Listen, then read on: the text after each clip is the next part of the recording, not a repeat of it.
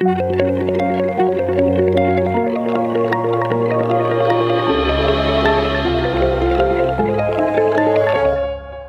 welcome to Wild in Theology. My name is Will and my co-host Kaylee. Hey. Today, we are going to be talking about her integration of a trip that happened a while ago. Before we get into that, though, we just wanted to let you know that our social medias on Twitter and Instagram is at Wild in Theology. So if you want to support us, if you want to follow us, give us a follow. Also, we are accepting people on our podcast for their trip reports. If you have something that you feel you learned that was very valuable for you and you want to talk about on the podcast, please, again, follow us on social media, DM us, and we will have you on, Yeah, or anything else psychedelic related. Like, we're really open to collaborations. If you're also starting some kind of project and you're, interested in sharing platforms, we're always open to that. Absolutely. Mm-hmm. So, without further ado, here's the podcast. Yee! Okay, hello everybody. How are you? How are you, Will? I'm good. I'm good. You? Yeah, I'm prepared for this podcast. It's going to be exciting. I'm glad to hear that. Honestly, I was thinking about it, and you've been doing all of the heavy lifting in terms of being vulnerable in the past couple podcasts. Damn right You've been really going for it, and I've really admired you for that. But I've kind of just been sitting comfy over here. Yeah. Just being like, yeah, you're fucked. Thank you. Yeah. I appreciate that. No, but like, honestly, so now it's your turn to just sit back and relax. Yeah, I'm looking forward to it. I'll be the one. Yeah. It's my turn to say you're fucked. I am. And that's what this podcast is about, guys. It's about why I'm fucked up. Yeah. I'm just kidding. Not really. Yeah. Okay. So today I'm going to be talking about a mushroom trip that I did last February, right before COVID lockdown, basically. It was February 26th. Yeah. So, basically... The trip was. The trip was on February 26th. Mm. Yes. I remember the days of significant events in my life. Mm-hmm. When did COVID lockdown happen? March. I don't know. It was different. It was different for different people, right? Because jobs started. It was March 17th. Yeah, I remember people. March 8th because that's the day my one of my professors said like, "Oh, we're probably going to be locking down if it happens. We don't know if we're going to be able to finish this semester." And I was like, "It's almost over, dude! Like what?" Yeah. But we did. Yeah, I was like, okay, 2 weeks out of school. Turned into never mind. Yeah. Just stay home and don't leave. But yeah, so this was right before that. And it was a very significant trip that I see as a catalyst for a lot of major changes in my life in the past year and a half. But these changes have occurred gradually over the last year and a half. And only recently I've been understanding like just how far reaching those effects were and how they're still changing my life to this day, and how some of the more recent changes in the past few months have been a result of or connected to some of the lessons I got from this trip that happened a year and a half ago.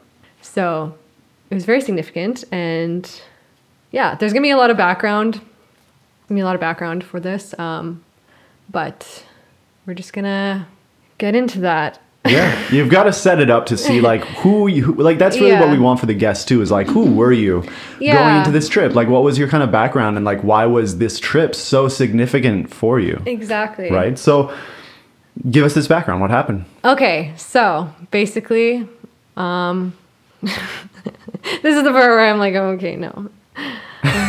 We powered through that intro really great. Okay. Yeah, exactly. Now it's like, okay, be vulnerable. Okay. You got this. I believe in you. So something I haven't really discussed in depth on this podcast is my struggle with eating disorders. This is kind of, it's something that it's really difficult for me to talk about, but I owe a lot of my progress, meaning like my understanding and my communication about, like, I owe a lot of this progress to my experiences with mushrooms. They've really helped me. And for that reason, I think it's really important to talk about, especially on this podcast where we're talking about our growth as a person and how mushrooms and other psychedelics have helped with that process. So As uncomfortable as it makes me, we're going to talk about it because it's really significant for this trip too. So yeah, so I've done a lot of journaling and reflection and work to understand the origin of these issues. And for the sake of the length of the podcast and for, everything, spare our listeners every detail of my life, we're just going to give I'm going to give the main kind of ideas behind how this issue developed because it's significant. Absolutely. I mean, it's an eating disorder. That's huge. It's a very significant thing. It's huge. It's been an absolute black hole sucking a huge chunk of my life, energy, attention, and everything into for years. And I mean, how much? I'm not going to downplay it here. For sure. How much on a daily basis? You don't have to give exact numbers, of course, but on a daily basis, it's just how much time are you spending worrying about an eating disorder when you could be focusing on even doing those things that would help you recover from that eating disorder. You know what I mean? It's just or doing the things that you love to do or doing this or that and the other thing. It's it's an obsessive thing. Oh, for sure. And going not unchecked for years, but it wasn't until if these things started manifesting as problems in middle high school and I didn't start doing the work genuinely until I discovered mushrooms. Wow, yeah. That's a lot of time. Mm-hmm. You might get into this too, but I feel before the mushrooms, it's that kind of that paradigm lock thing where you can be doing all this horizontal self-development, going to the gym or watching your diet and stuff like this, but it's all kind of feeding into this eating disorder. Yeah. It's not I'm going to the gym to be healthy. No, I'm going to the gym to just feed into this disordered thinking. Exactly. Yeah. And it was all disguised as this healthy thing. Yeah. Most people would look at that and say oh, you're just really dedicated to the gym. You're really dedicated to your diet. But it was all fucked, okay? It was all fucked. It was all fucked. In a word. Yeah, in a word. Yeah. But yeah, so what I've come to understand about the origin of my eating disorder were basically internalizations, 3 main things that I internalized from a young age that kind of set me off on this path. Yeah. And, number 1 was the value of romantic love and the pursuit of achieving or securing a mate and the goal of just getting as much affection and admiration from men as possible. And this being like I said, a value, the highest value. This is my purpose as a woman. And that's your first internalized truth. Yeah. That's the first kind of thing that I can trace back to, just even watching Disney princess movies. It's the message is there so often, so clear in all of these things that we are exposed to from a young age. So there's that. And then very closely connected to that is kind of achieving this attention, affection, and love is kind of contingent on your physical beauty and attractiveness as a woman. You see? Yeah. So it's not only it's not only getting romance, let's say, for simplicity's sake. That's the highest thing to achieve, but then the method to get that is by being the perfect woman. Yes. Yeah. Exactly. So they're directly connected. I want that, and then I made the association that getting that was contingent on how attractive I was physically. Physically. Okay. Physically. Yeah. Because once again, a lot of female characters we see in these movies, they're not exactly in-depth, complex individuals, intellectuals that they're just loved for their mind and their humor and all these things. For sure. No, it's the most beautiful, the fairest of them all, Okay. Yeah, for sure. My brain associate, we got the message loud and clear. And then obviously the standards of beauty being for women, being the third internalization is that smaller is better. Very simple. That was the simple message that my brain got. And smaller is better. Yeah. Yeah. Okay. And So yeah, all those associations had been made in my brain. That's kind of how I saw myself. That's how I saw women. That's how I saw like where my value was in my physicality and this value and goal of achieving male affection. They're in there deep. And then on top of that, witnessing degrees of infidelity through my life, through my young life, and assimilating that into these schemas of love, romance, relationships. Yeah. Is that very weird language to use? I don't know. But I mean, it makes sense. It does. And just for the audience, a schema is basically like an unconscious map. Yeah. It's basically like your idea of a thing. So like love, romance, relationships. If I thought it was like this beautiful thing, this eternal union, this love and commitment, all of a sudden being exposed to, like I said, degrees of infidelity, it shattered this beautiful image of that. And, like that's a part of growing up and being exposed to the world. But I mean, it was traumatizing. Like that's an example of trauma where you're like, your development is stunted at this point because you didn't understand it enough and you weren't able to like assimilate healthily. Yeah. Like, I could have been like, okay, these things happen and they're for varying complex reasons of where these people are at.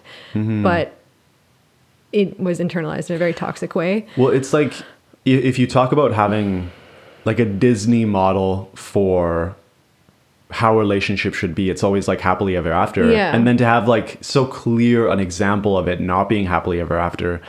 And then you add in this association of like your physical appearance being contingent on that love, and then seeing like, oh, if I want my happily ever after, I need to work so hard on my physical appearance to make sure that it's always on point. Yeah, exactly. Because you're so right. Yeah, exactly. Because this was then on top of all those things that I've already mentioned. I was now internalizing this as like all of these things that I value myself for, and all these things that I think I need to achieve. It's like so hard now, like or it's almost impossible to get the amount of love and affection I thought I needed to be okay and to feel like I was worthy. And like you said, it was all fixated on the very superficial level of physical appearance. So and as a child where you're very egocentric, you're going to assume that everything that happens in reality, like at the age of 4, you even assume the sun moves because the sun is following me. Right. And so to have like whatever age this happened at, to be still very egocentric as a child, to have it happen and you're thinking, oh, this happened because of me. And then all my relationships in the future, however they happen, are going to happen because of me. Yeah. Exactly. Well, yeah, these events, this was all like, obviously like these internalizations happened over the course of my youth. And then these events were kind of over the course of elementary school. So by the time I started dating, which was obviously a thing I placed a lot of importance on, right, a lot of my attention on, like that's kind of where I was coming from. That's where I saw my value as a woman was like, okay. Like how satisfied is my romantic partner? So when yes, when you like were, like you said, this was when like around high school, right? Around the beginning of high school, would you say? Which part? This that you're talking about, how you started being focused on relationships. Oh yeah. I mean, I guess, what age were you when, like you had set an age when this started? I forget what it was. Like relationships? Yeah. Like, I'd say 12, 13. So like grade 8 through high school. Okay. Were like relationship time. And so around that time, like you said that you started focusing so much on like being the good partner and like really showing up like very well in your relationships. Yes. Right? Yes. And obviously like that's very motivated by the kind of the mythology that we get from like the Disney movie thing, and it's just like our society in general, it's like a woman is defined by her relationships. Yes. So yeah, it was kind of like you're entering puberty at this time. So like you're becoming more of a sexual being also. And then you want to like fulfill these cultural myths that you've been given by Disney. And so once you were kind of able to start dating, like old enough for that kind of type of thinking to happen, it's like you immediately just needed to be in a relationship and needed to like prove your worth by being the good girlfriend. Yes. Yeah. 100%. And it's actually interesting that you mentioned puberty, because I see that as a significant part of obviously my development. Right. But like physically, I feel like I hit puberty quite young before a lot of the girls. So it was like, I see this as like a really important part of the development of my eating disorder, actually, because of that internalization that smaller is better. And I saw myself as larger than everyone. Oh, it was like that stuck in my brain as like, I am too big. And I forever have thought that. I don't know if there's ever been a day since like puberty that I've like haven't been insecure in my body. Well, I mean, there have been days. I feel like, no, that's a lie. I've definitely like gotten better, and I see I am not like, I don't know. It's so weird because like, well, it's I feel, like, go ahead. It was like the beginning of like body dysmorphia. Yeah. Because I have always only worn like clothing sizes small, extra small, like exclusively. And at the same time, I've never thought I was small enough. I've always felt too large throughout the course of my eating disorder, which is like, it's so fucked. I don't know. Well, when you say that you started getting larger than every other girl. Yeah, like hips, boobs, height, thighs, everything. Just like, everything. Okay.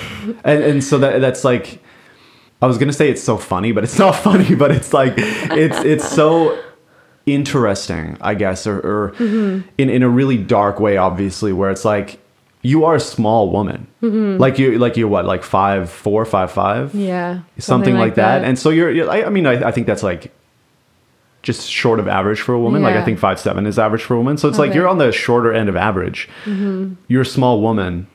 And yet just this experience that you had as a child of being larger than the other girls has extended far past the point where you're no longer that. Yeah. Exactly. Yeah. It was like that perception of my body, like my body image in relation to other women. It's like, it's still stuck there. Yeah. Because I'm like smaller than a lot of people I know, you know, but it's like, it's stuck. Because that everything was like forming at that time, all those like ideas of what I should be as a woman, what I want to be, what are the ideals, etc. And like, comparing self in relation to others, seeing self as a developing sex object. Yeah. Just kidding. But that's it. Yeah. And that was the conclusion that was come to. And like, this wasn't all on my own either. Like, people make comments about your body. Kids say things, and it's weird. Like, I can remember exact instances of people pointing out parts of my body. Yeah. And I was like, it's just, it sticks with you. For sure. Well, I remember this girl I dated. I want to say she had like double G or double E breast size. And she was like a small girl. But she started developing very early as well. And, boys being, grade 7, grade 8 boys would comment on it, right? And she became very, very ashamed of her breast size to the point where she would like wear 2 sports bras just to keep them looking small. And I'm just thinking that like, it's so, again, just interesting in a dark way that we hear all of these messages in our culture about like, the bigger the boob, the better, right?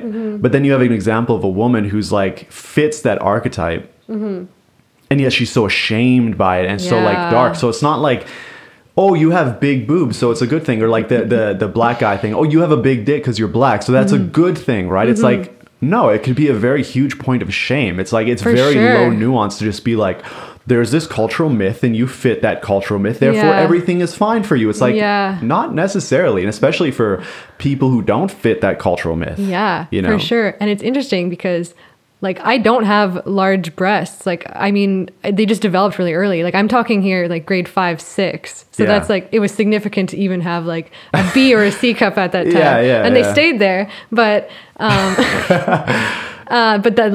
at that time, like it was, and if we're talking about shame around your body during puberty, going to school as a girl and being developing and like wearing clothes that just look good. They just look good. I mean, I've always had a sense for style, I guess. And back then I would wear, even if I was wearing like a tight shirt that was like a V-neck or something, I was routinely talked to by teachers telling me that I was dressed inappropriately and that I had to change. And this, like, if any of my fucking elementary school teachers are listening to this, I blame you partially. Like, you're a factor in this mess that I am in today. Yeah. But that was like internalizing shame about my body. For sure. And like, I was already so uncomfortable in my developing body. And then teachers making comments like that to you, saying like, you need to cover up, you look inappropriate. That was so embarrassing. It was humiliating. And I was like, especially because you're trying to fit this model of what you think you have to be, and then to be told to be ashamed of that also. It's just like, exactly. Oh my gosh, such a mess. Yeah. So that was puberty. that laugh of just like, It's all good. It's all good. It's like, it comes back to what we were saying how many times already, that like teachers, I saw a post on Instagram by someone I know who works in education saying people expecting teachers to be able to deal with trauma aren't thinking properly because teachers are not qualified to deal with trauma. That's the problem. The teacher themselves just saying, oh, you're dressed inappropriately could give a lot of trauma. You know, case in point, it's like they need to be able to deal with this kind of stuff and see how their comments can have very long lasting effects. 100%. That's so true. Yeah. So getting into the relationships I was in, like my first, I hesitate to say real boyfriend, but my first relationship was like of a significant length was in grade 8. And then I had one in grade 9 and grade 11 and grade 12, you know, like, and they were all like long-term kind of, well, I mean, you know, like year relationships. Yeah. So I spent most of my time in relationships. And so a lot of my attention and my energy and my efforts, like it all went into my relationships, basically, like, because I've learned to value myself for this thing and saw it as the highest goal. Naturally, like I'm always going to be thinking like, oh, how can I be like better? How can I look better for this guy? How can I make him happier? And like always fearing like my position. It was always in such a precarious place because I also internalized that it wasn't something that I could realistically achieve, like long-term commitment and validation. Like I didn't even see that as I was always worried about that. I didn't think it was like possible. Yeah. But I was stuck in this anxious cycle of like chasing after that. My need for this, my like desperate need for this thing, which was coming from such a like a foundationally flawed place, was also because I was so desperate to achieve it too. Obviously, like the people I would choose, like the men I would choose weren't like emotionally healthy people either. You know, it was like I wanted someone who was like not desired by everyone, I guess. So I'd like increase my chances of being like good for them to do, you know, like I wanted to be the one who was like the prize, you know, like they were doing well for having me as their girlfriend. What? Okay, so because like, you know, so if a guy gets a girl out of his league, it's like, oh, less chances of him like cheating or straying, because he's like, oh my god, I love her, like I'm so lucky to have gotten her. Right. So it was like a security thing. It was a security thing for sure. Because if I went for like some like guy who had a lot of options and stuff, like that would decrease my chances. I would see as like, oh, if he could have other girls, why would he want me? Yeah. You know. So it's. You're not only feeling like undeserving of someone better, but your choosing of men is also coming from a place of fear. Like I need to choose, or I guess boys, really. Yeah, I need to choose boys that were, how do I put this in a way that's not like mean, but like boys who were less sought after, because like at any moment I could lose them. Yeah. And it's just all this like, this worthlessness and fearlessness, or fearfulness, yeah 100%, and made for some very toxic, very emotionally abusive relationships, and but what's really significant about this time, I'm sure, you know, we could there's a lot to unpack with the actual relationship dynamics, but in this context, or with what we're getting to about this trip that I had and where I'm at today, is there was this effect over time of me isolating myself from other women. Mm-hmm. And that came from, well, essentially putting all of my energy and emotional investment into my romantic partners. Yeah. And pretty much not valuing at all my female friendships, not confiding in them, not having this emotional connection, not having these deeper connections. Did you view them as competitors? Sometimes, Yeah, for sure. Maybe, yeah, to a degree. Obviously, I saw every woman as like a competition to some degree, but like, I think that was limited to ones that I thought fit the mold better than I did. Yeah. Okay. So not every single one. Yeah. But I had female friends and I was lucky, but I mean, I look back from my childhood and I don't have any of those friends anymore. Like eventually, even the long-term friends, like we either from straying apart and losing contact or from actual falling outs. Mm-hmm. I don't have friends from my youth besides like other people that I stayed in contact with because of, we were connected in other ways, but even those relationships didn't get the amount of investment that would have made them significant relationships in my life, Yeah. I have a lot of superficial female relationships, but nothing deep and lasting and meaningful. Mm. And it was very isolating, and it's very significant in my development. Absolutely, yeah. Yeah. I mean, I remember reading, I can't remember if this was for a class, but I remember reading that one of the major factors when looking at the likelihood that a teenage girl develops an eating disorder is the richness of her social support. Oh, wow. Yeah. Mm-hmm. There you go. Yeah. You can put a picture of me in that textbook. Yeah.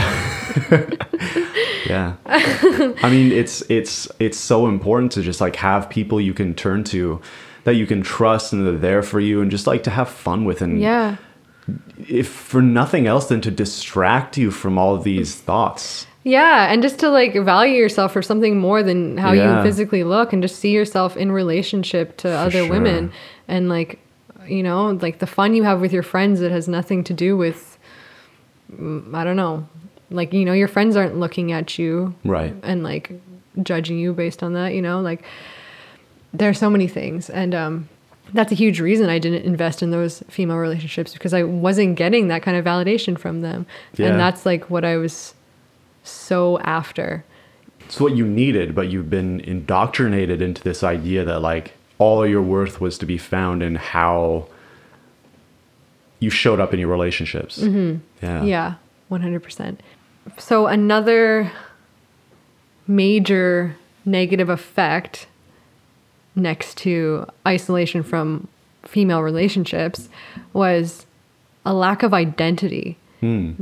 Because I had put so much value on myself as a physical being and only developing that side of myself, I didn't develop any other part of my personality. I had no value system beyond thinking about myself in relationship to a romantic partner. Right. So I only saw myself and my worth as like, how pretty can I dress? How pretty can I look? How hot can my body be? How pleasing can I be sexually? Yeah. So like I spent all my time developing those sides of myself and thinking about that, and developing this eating disorder that was like consuming my mind. And that left no room for like reading books. Like, what am I interested in? What ideas do I have? And also in these relationships that I was having, like this was so extreme that I really like filtered out most of myself, because I was constantly like watching and trying to play up the parts of myself that I was sure they would enjoy and like, and anything else about me Yeah. that I wasn't really sure would get that validation, I would just leave it out completely. Like I wouldn't talk about the music that I like, which I've already talked about as like a major part of my life and has historically been something I've hidden. I wouldn't talk about that. I wouldn't like suggest movies. I wouldn't do anything. Like I would just basically filter out all parts of myself that weren't sure to be desired by men and just like played up what I thought they would Yeah. like. So it's like any time that you weren't thinking, like any time that you weren't developing your personality around how to be more attractive, you were doing stuff that you felt you needed to hide. Right? So Yeah. it's like cutting down the time, let's say like 20% of your life is stuff that's for you, and that's 20% of the stuff that's for you, and it is, you need to be ashamed of it and keep it hidden. Yeah. Yeah, exactly. I just like didn't share myself. Yeah. I didn't know who I was. I didn't have an identity. And obviously that feeds into like a lack of connection with women too, because Yeah. women, if I can't appeal to them in a sexual way because I'm heterosexual and they're heterosexual, then I have to be something else. But I'm nothing else. So I don't know what to talk to women about. I don't know how to connect with women. I don't know how to laugh and make jokes and share myself. Yeah. And it's really sad, actually. You know, when I think about it, I'm like, it's sad that I spent so much of my young life like that. And basically, so yeah, those two things, isolation from women and a lack of identity, that's kind of where I was at. And after I got out of my last high school relationship, it wasn't long until I found a new relationship, because that's just how I was orienting myself to find. And it was like my most recent relationship was the healthiest by far. And I worked through a lot of these things, even though it started with the same kinds of patterns of me being very insecure and needing a lot of validation and still playing up like the physical sides of myself. I was able to get to a place where I felt like I was more of a person in this relationship. I was a full person in this relationship, and I was loved far beyond my physicality. It was a beautiful relationship, and I learned a lot, and there was a lot of development there. But well, I was just going to say, like, because it was like your first very emotionally healthy relationship, he created an environment in which you could start viewing yourself as more than just physical. You know, because you knew that he loved you for more than just the physical. Yeah, exactly. And that is a lesson that I cherish today. Yeah. Very deeply. But I'm sorry, I'm so sad now.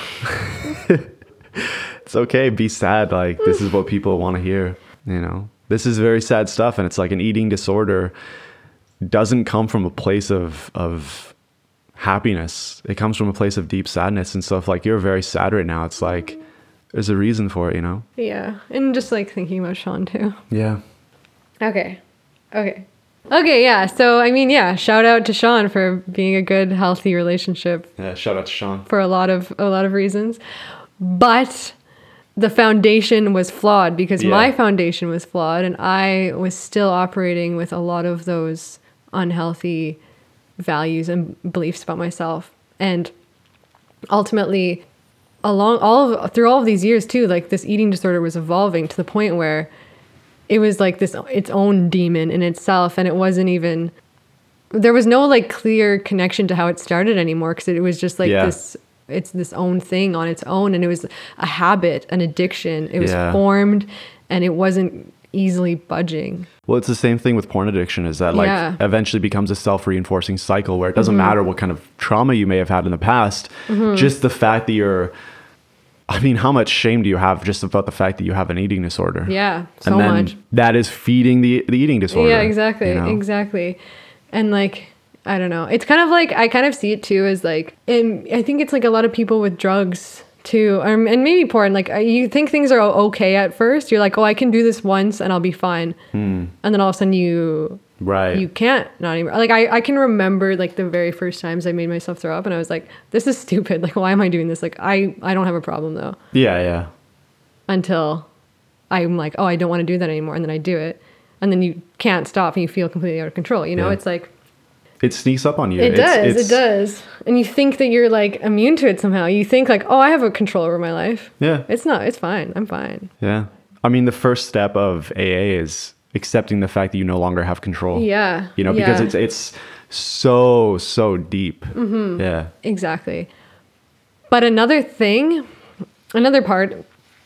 significant kind of part of this whole issue was that even when I was able to admit it to myself that this is a problem, in my head I acknowledged like, okay, this is an issue. I was 100% committed to doing it alone. Like there was just like no question in my mind. Yeah. I was like, I'm never telling anybody this. I'm never telling my parents. I'm never telling my family. I'm never telling my friends. I'm never telling my boyfriends. I'm never telling anybody. Like I'm going to fix this, but I'll do it completely in silence, you know? And that was not even exclusive to this. Like I didn't emotionally connect to anybody. I didn't talk about my emotions. I never cried in front of my family even. My family is like so affectionate and open and supportive and loving. And like, I was just like, no, I won't, I can't cry in front of them. Like I can't talk to them about this. I don't know like why. I was just shut down on that level. It just takes a single message as a child to like ingrain a habit like this. And then it's just like, it's the foundation. Everything atop that foundation is fucked. Yeah. You know? Exactly. So obviously that started to change. Fuck sex. I'm here talking about it on a podcast now. Yeah, so exactly. like, look at me go. This is progress. But it's amazing. But I mean, yeah, slower. I did open up to like my recent long-term relationship partner. Like he knew I was struggling with this to varying degrees across the course of our relationship. But yeah, like I said, I was flawed, and I was still under this impression that like my position in this healthy relationship was precarious, and that if I wanted to keep it, I would have to like work really hard to continue to be attractive. Yeah. And got really into the gym and got really into having a particular diet. And yeah, it absolutely consumed my life. Once again, such a like huge lack of identity. Like who was I? I spent all my time. I would wake up in the morning anxious because I'm like, I have to do something right now. I was thinking about food all the time. I was thinking about like counting calories, what I was going to eat, fearing situations where I wouldn't have control over what was available, and then thinking like, okay, when am I going to go to the gym? How am I going to like burn these calories off? I saw my food intake and physical output like very closely tied. Like they had to be matching, or the physical activity had to be more in some way, you know, like just obsessive, just constant anxiety, constant frustration, and just like anger projecting onto everything. And mind you, another very significant part of this, now I'm in Montreal and I don't have any of the support, the little support that I was asking for, but just had like family, just knowing that there was support there at an arm's reach if I were to reach out. Like I didn't have it anymore. Like my family wasn't there. The groups I was a part of in Regina weren't there. Like even the superficial female relationships that were always there that I could have reached out and developed, they weren't there. I had nothing besides my partner and his two best friends, who I now have deep personal relationships with, Will being one of them. But yeah, I had made one female friend in Montreal, but like I said, lack of being able to reach out, lack of being able to be open and vulnerable emotionally, like left that relationship not a comfortable place to reach out to either, you know? Yeah. So I was just like... It was, again, just more superficiality. Yeah, exactly. Even though that, too, is one of the deepest relationships I have right now, too, with Hashmita. But I was in, like, a very, very dark spot in the summer, right before I did mushrooms for the first time. Thank God. Thank fucking God. I don't know what I would have done. Mushrooms, thank you. Yeah. Thank you. But at that time too, I wasn't even like expecting it. Yeah. Like to change my life. I wasn't. You were expecting to have fun at Osheaga. Yeah, I was going to a music festival. I was like, oh, we're gonna do some mushrooms and it's gonna be great. And it's gonna be fun. But like up until that point, like everything that summer was brutal. It was brutal. All I did was go to the gym and think about eating And if like, I don't know, like I said, I don't know how much detail I'm going to put in the actual podcast, but just for conversation's sake, it was just like everything. And if anything went over something that I was like, that's not okay, I would have to purge. Like I would have to, or else I couldn't go on with my day. Like the anxiety was way too much. And it was just horrible. And like literally up until the morning of mushrooms, I was hurting myself, like self-destructing. And and then basically mushrooms, the first mushroom trip was so significant because like that was the only thing that broke the cycle. Like we don't, how often do we have like opportunity that really like shakes us and our perspective up, you know, and in such a positive and beautiful way. And it was really significant because finally, this was the first time I really saw myself for more than my physicality. It was amazing. It was like, I remember dancing, listening to Tame Impala, and it was actually really significant because listening to Tame Impala and being on mushrooms, I was thinking about myself back in high school and how I would listen to that very album in my room when I was like depressed and alone and like isolated and going through all this weird self-esteem, eating disorder, body image, toxic relationship shit. Like that was where I was at that time. And I was like, the music just like brought me back to that. And I saw myself and I loved myself and I had all this compassion for who I was at that time. And I felt connected to that younger me. Yeah.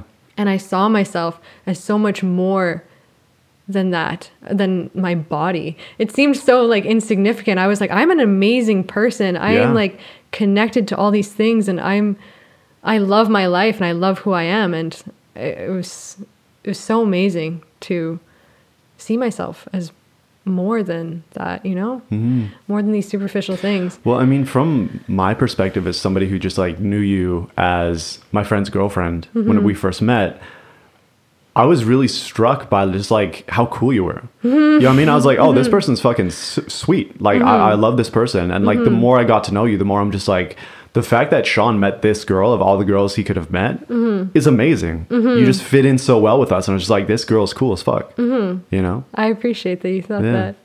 It's funny because you're also a man. So it wasn't even limited to relationships. Like any male, I was like, I'm going to put on my best. I was kind of thinking that too. My best, you know? So it's like, I don't know, like it's a double-edged sword. It is. And like, and I mean, but you're right. No, like, and yeah. But no, I think like... But I'm still cool. That's the thing. Like we could say like, okay, it's a double-edged sword where like you put on this front. Of course you're putting on this front. You're going to be cool to all men. You know what I mean? Of course I'm like, oh, this girl's so cool because she's doing everything I want her to do. I'm appealing to everything that men... Exactly. I've learned that males like. But it's like... The more I've gotten to know you, the deeper that I've got to know you, you've like started venturing off on your own and like really developing your personality. And you'll get into that, of course. Yes. But it just more and more that I'm like, this is the person that I want to like start a podcast with, you know? I love that. And I appreciate that. Thank you for liking me. Thank you for liking me too. I appreciate it too. You're welcome. Yeah. But, and this is a big but.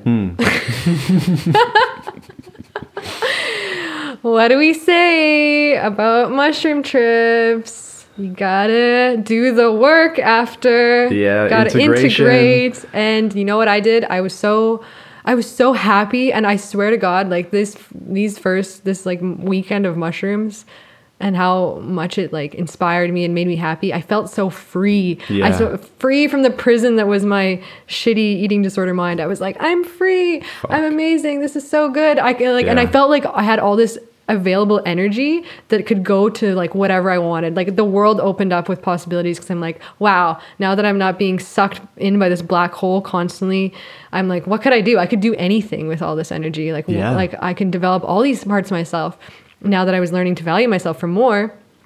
And I think for like 2 weeks, I spent like so much time just journaling. There was so much stimulation. I was just like pouring out of like all this stuff that had been repressed, you know, and it was amazing and it was beautiful. But I didn't know how to change. Like I didn't actually know how to change. It was all beautiful. It was all a beautiful idea. It was so much inspiration, but like what was actually different about my life? What was I actually doing differently? And as soon as the semester started, I was isolated again. And I didn't know, like I still didn't have a place to go. I still didn't have people to connect to about these things. Mm-hmm. Like, and I mean, I did have people, and like, I don't want to like, you know, I feel like I need to give credit to the people who were around, like you and Chris and Sean and Hashmita, like, but it wasn't that there weren't people there, is that I didn't know how to communicate, and I didn't know how to reach out, and I didn't know how to connect. Yeah. And these are still things that I'm struggling with. Like I still don't always know the best ways to communicate or the best ways to connect to people. But at that time I had nothing. I had no skills in that area. And especially going to school, like I not easy to like talk to people. Mm-hmm. And I would just spend my entire days sometimes without talking to anybody. Yeah. Like I'd go to class, wouldn't talk to anybody, eat lunch alone, ride the bus home alone, go into the gym alone, come home and talk to Sean, my partner. But like so much of my time was just isolated and disconnected from everybody and everything. Mm-hmm. And obviously my problems, my eating disorder, my other mental health issues, they didn't just go away. So all of this was happening and it all just got really bad. And at this time I had not told my family about it. I was still committed to not ever getting professional help and not ever talking to my family. I was committed to that. Like the thought of that gave me intense anxiety and I was just like, nope, not an option, which is fucking crazy. But the thing is, it was almost worse. Like it was almost worse because of the mushrooms, which is funny. I was literally thinking that, exactly. Because I had experienced myself as this thing worthy of so much love, and it was so like amazing to connect with people on mushrooms, and I felt so like surrounded by love and joy and happiness, and then to be so isolated again, and like the contrast, it just the higher the high, the lower the low. Mm-hmm. And at that point it was the darkest my life had ever been. Unfortunately, it gets darker. I love laughing. Yeah. It's not that bad. It's not bad. Yeah. And that continued. Mm-hmm. Winter, dark time, very dark time. And so now approaching the trip in February, on February 26th, that's where I was at. I was isolated, unable to connect, unable to reach out for help, still committed to going through it alone. And I was also, a huge part of it was an identity crisis. Like, especially being in a city like Montreal and like naturally coming into contact with so many more people, I was very insecure by how cool and unique everybody seemed to be. You know, like it seemed like everybody who I came into contact with like had their own identity. They were so like developed. They had their own thing. They had their own style, and they were so. And it's such a community oriented city, and it seemed like everyone was able to connect so well and easily. You know, like, and it was because of their differences that made them cool. You know, like, and that's exactly the thing that I like feared my whole life, was like all the things that make me different and unique are the things that I have to fear and repress. Whereas being here, it's like all the things that make you different and unique are the things that make you really cool. And that's what people like you for. Yeah. And I had nothing to offer anybody. And I just feel like I was so insecure because everyone was like, wow, and like so eccentric and able to connect and like wanted to talk, and they were so interested in you, and I'm like, nothing here, coming from nothing to see here. Rural Saskatchewan, it's a very, and I don't want to speak poorly about any place, but Saskatchewan, at least from my own experience, was a very conformist place. It's very like conservative. Everybody kind of like tends to want to be the same, you know what I mean? Whereas you come here and it's a much more liberal place. Yeah. It's much more, like you said, just like people living their lives and like celebrating the differences between them. And of course there are conservative elements course. of every Yeah. place, but Yeah. it's much more liberal than what we grew up with. Yes, 100%. Mm. Exactly. So, yeah, that's where I was at. It was bad, dark, shitty. What more can I say? Yeah. That's it. Yeah. And it was February break, and I was like, okay, I still had some mushrooms from the same batch that I did in the summertime the first time in my freezer. I had no idea how much they were, but I was like, we got to do this. We got to do this. We got to go there. But besides like the first amazing trips at the music festival, Osheaga, there was one other trip where I saw the darker, maybe more intense side of mushrooms. Yeah. And felt the kind of intense catharsis from it. Mm-hmm. So I knew it wasn't all just like fun, beauty, joy, expansiveness, you know? And I was kind of ready. I was like, okay, I'm going to do these mushrooms, and I think it can be very cathartic. Mm-hmm. Or, you know, my intention was just to like, I need help. Yeah. And these can help me.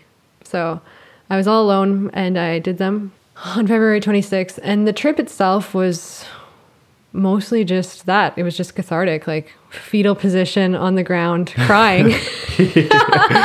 Yeah. You know, and Yeah. like that was it. That was what I needed. Mm-hmm. There was love there was compassion there was connection for myself, with myself, you know, like all the pain and all the sadness, all the confusion and doubt and uncertainty and ickiness, it all came up, and it all came Yeah. up fully, and I just cried. You just let yourself feel it for the first time. Yeah. Exactly. And there were no conclusions, you know, like there were no major realizations on the trip itself. It was just like, it was just feeling it. It was just cathartic. It was just that. And I just like wandered around my apartment and like looked at my life and thought about my life and cried about my life. And that was it. And like moved through those negative feelings. And then in the end, found a sense of peace after going through all like the grueling parts of it. Mm-hmm. And then just drawing, listening to music, feeling clear of mind finally, and just relaxing. And then and also feeling strength. I mean, I think that's a huge part of going through painful experiences, is that you feel strong after, even if I didn't know exactly what I had to do at that point. I felt like I understood myself better. I felt like I understood my situation better, and that gave me strength. Mm-hmm. But I was like, I'm going to be okay. Whatever I'm Yeah. going to do, I'm going to get through this. I'm going to keep developing, and it's going to be okay. Yeah. And then, so naturally, after mushrooms, there's a lot of thought stimulation, and I did a lot of writing because I felt like I felt like I was coming from this place of peace and strength, like I said, and I was like, okay, I have a better understanding of my situation. I didn't have any conclusions yet, but through writing, I got a lot more out of the trip, which is why journaling is such an important aspect of making sense of the trip itself. Absolutely. Yeah. So ultimately, the realizations that I got from this were, as I've said, I was disconnected from who I was and did not have a developed identity because I had put all my attention and efforts into being something to men in a romantic, sexual way. Yeah. That's where my value was. I was isolated from women because I didn't value or invest in those relationships. And this is really big. I needed to reach out for help for my eating disorder. And I needed to, as difficult and challenging it is, make those connections, like be willing to have those hard conversations and be vulnerable with my friends, but also get professional help because that's absolutely necessary. I was too far gone. There's no problem that's too small to get help No. dealing with. Exactly. You're so right. Like, I think most people should have like a therapist or someone that they can talk to about their issues, whether or not it ever manifests as a full-blown disorder of some kind, or if it's just like the human experience is emotional. And like to navigate that alone is impossible. Yeah. And I know that now, like nothing has to be done alone. I think it's crazy, like through reflecting on this and doing writing for this podcast, I'm like, I can't believe I ever thought that I could do anything alone. Anything. Or that's even desired. Like, Yeah. why? Well, it's such like again, it's another of those cultural myths of like, individualism where it's like you want to be that rugged individualist who can just like rely on themselves and nobody else. And it's like on a certain level, it's true. It's kind of like it's another both and example where it's like you want to be self-reliant and you want to be able to like, you want to be able to solve your own problems and be a very efficacious person for yourself. But part of like relying on yourself is relying on yourself to get help when you need it, you know, and like blindly assuming this role of the rugged individual who needs help from no one is shooting yourself in the foot. Like, it's just stupid. It is. It is just stupid to do that. And it's like, if you want to be someone who like provides for yourself and your loved ones and society at large, well, then you're going to need some help. And that's just, it's okay. It's okay. It's more than okay. It's amazing. Like the stuff we can do with other people. Yeah. And I mean, the connection we can make is amazing and beautiful.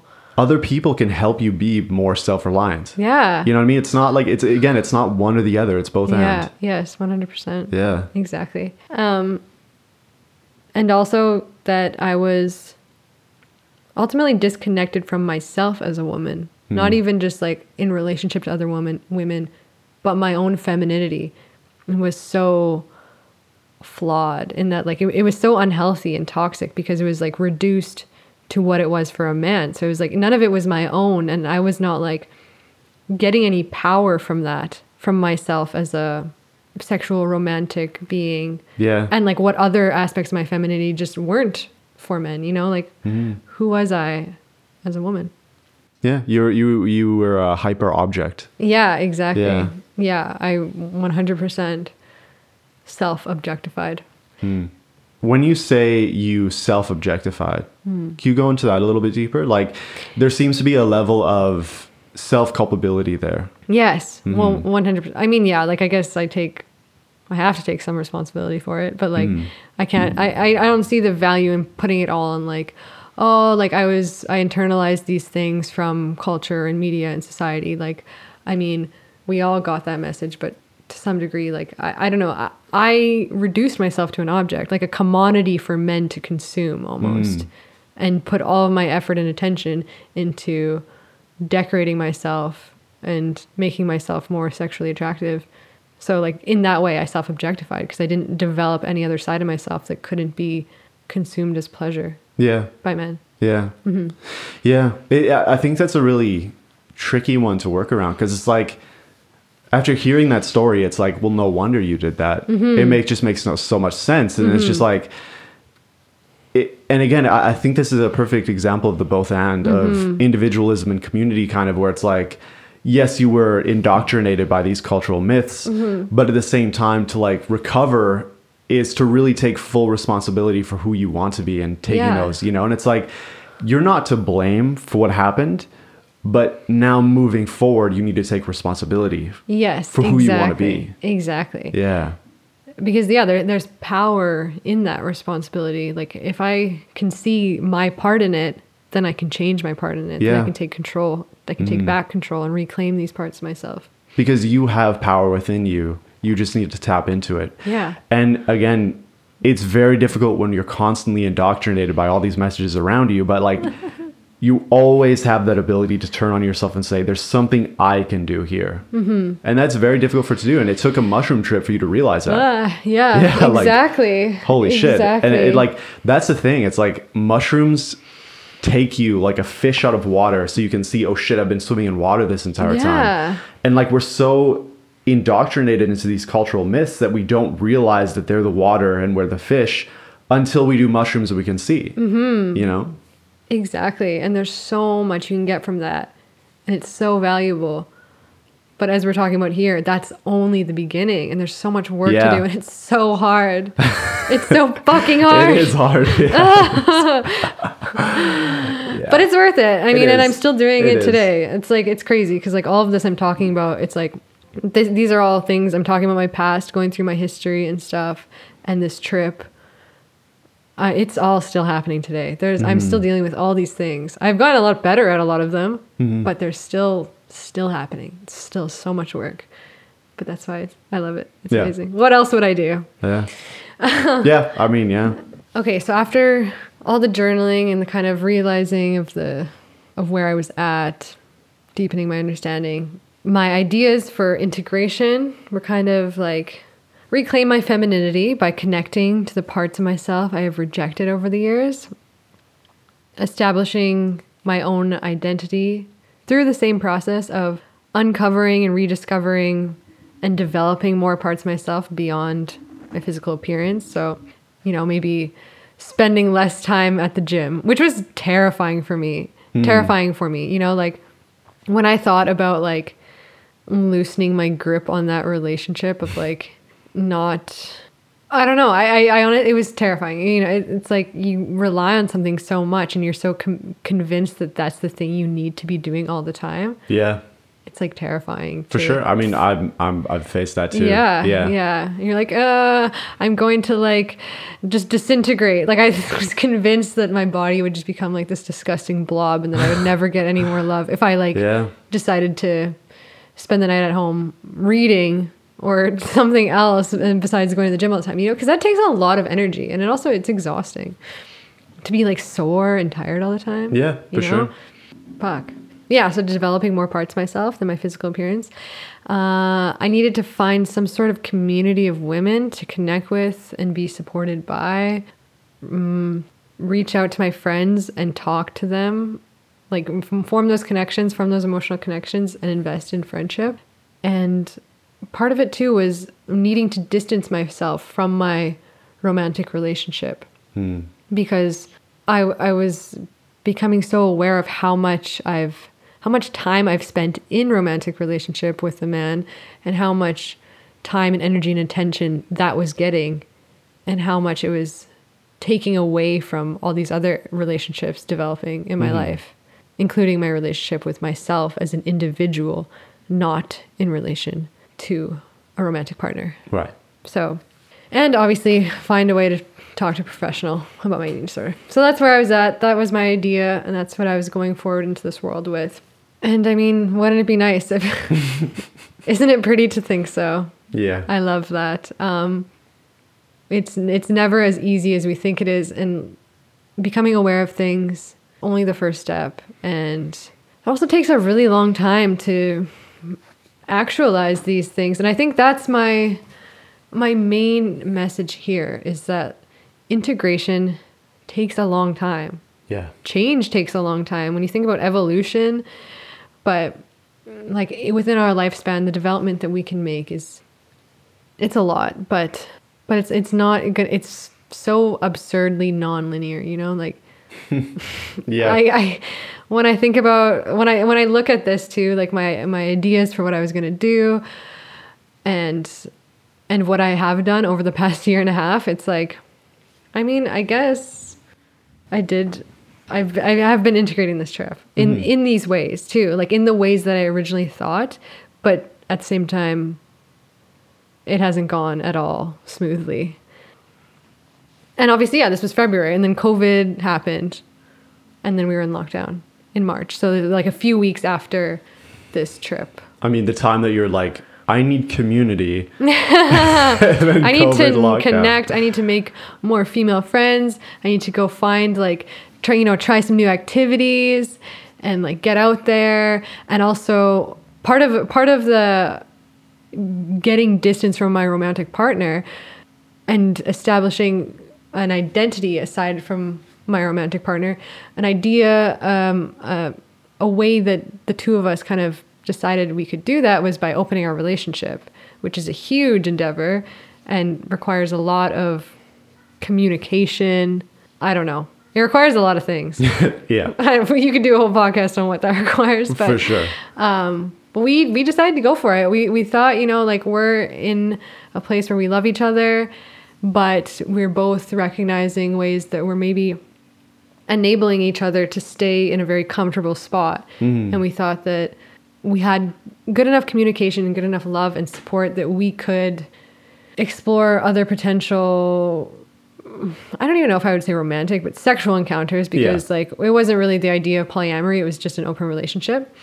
We thought that we could handle that, definitely. And I thought that would be something good for me because I've never really spent much time being single. So, but I wasn't ready to, even after all these realizations of how much romantic relationship has dominated my life, I was still unable to grasp the idea of letting go of Sean. It just didn't seem like a good thing because I was like, well, I have this great partner who's like along for the ride with all this development. Like, Yeah. why can't he come with me? Why can't I have it all? You know, my cake and eat it too. I can develop my own identity. I can be independent in some ways and explore my sexuality in whatever way I choose to, and still have my partner that's committed and loving to me, you know, and he can do the same and we can communicate, you know.